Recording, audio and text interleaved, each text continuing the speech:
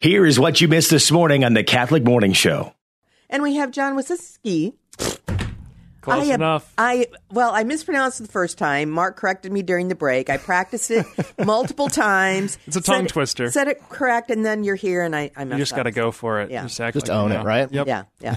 I won't care. John, hey, how you doing? Very good. How are you? So, male coordinator for Ut Fidem at Dowling Catholic. Yes. You know, we've learned a lot about Ut Fidem and you over the last year, so, you know, which is always cool. Yeah. But school's over. School is out. School is out for the summer. School's out all summer. Okay, don't give up my day job. So, what have you learned this last year? How's this been? Because this was your first year. Yes. Yeah. Yes. It's been a really formative year for me personally. I've learned a ton just with the exposure to the kids. I've just been super impressed with them. There's a real desire and hunger there for God that, you know, as perhaps a melancholic, I've been tempted to always look at more of the pessimistic side of things and think, oh, they're not really interested. They have all these other distractions in their lives and they're not really invested in their faith. And they've proven me wrong again and again and again that this is something that they do indeed want. So I've been very encouraged with what I've seen. I remember when Ut Fidem first started, and it's like, oh, if we can have, you know, a couple of groups of girls and a group of boys because they're going to be harder, you know, we'll be happy. How many boys did you have this year? Well, we formed as many guys groups this year as girls groups, which is really exciting because there has been a disparity in the past. And I think the final count was 13 new guys groups this year, which is over 1.5 to 2 a month, basically. And how many guys are in a group?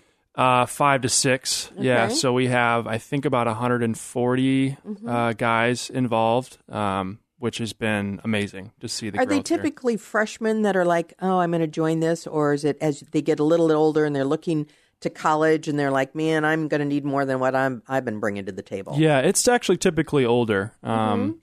So we always form a couple freshman group throughout the year, but a lot of times, especially that first semester, they're just trying to get their head on straight. Right. You know, they don't know their friend groups quite yet. So or their locker combination. Exactly. Yeah. I had trouble with that myself. Yeah.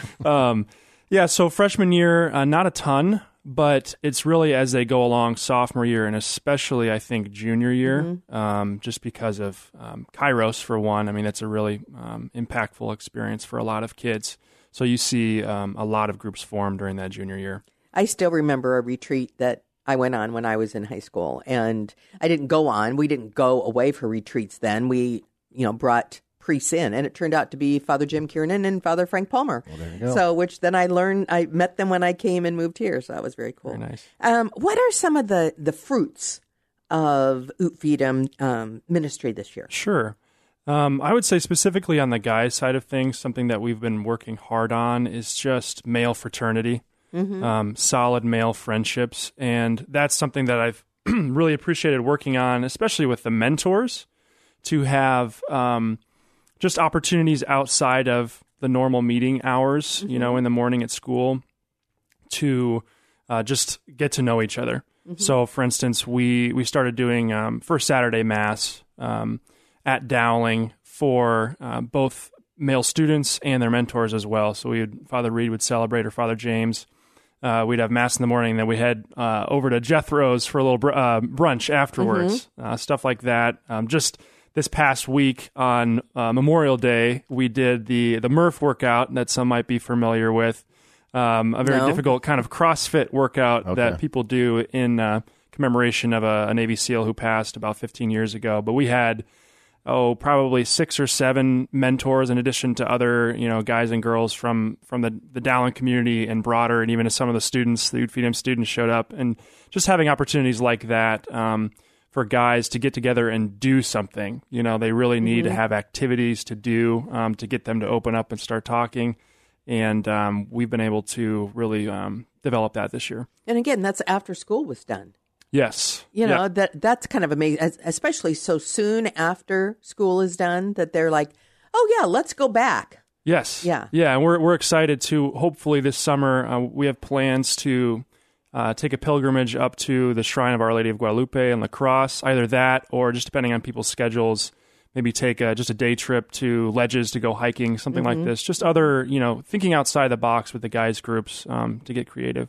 Where do you see the opportunities for growth in this ministry? I would say trying to reach more students on the margins, whether that is, minority students or students that just have kind of written off the ministry or the faith for whatever reason and have just said, oh, no, this is not really for me.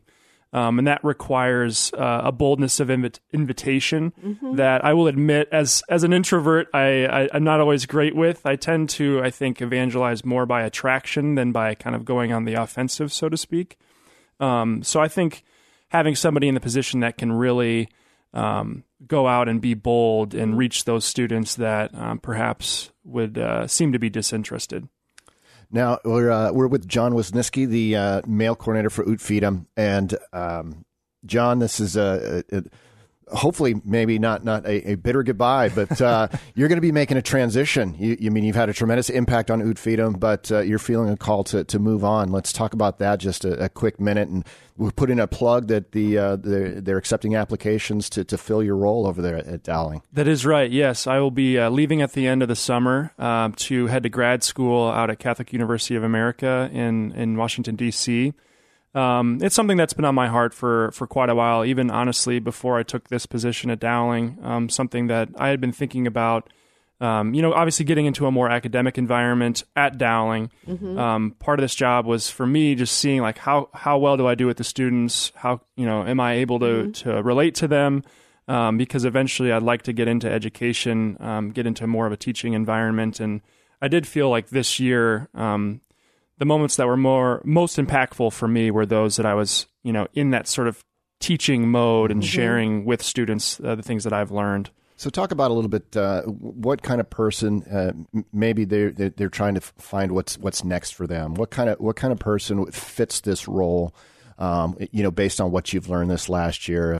If somebody's thinking about, this sounds like an opportunity that I might be being drawn to. Yeah. We've had questions about just like, what exactly does this role look like? And a lot of it is just ministry of presence, just being with people.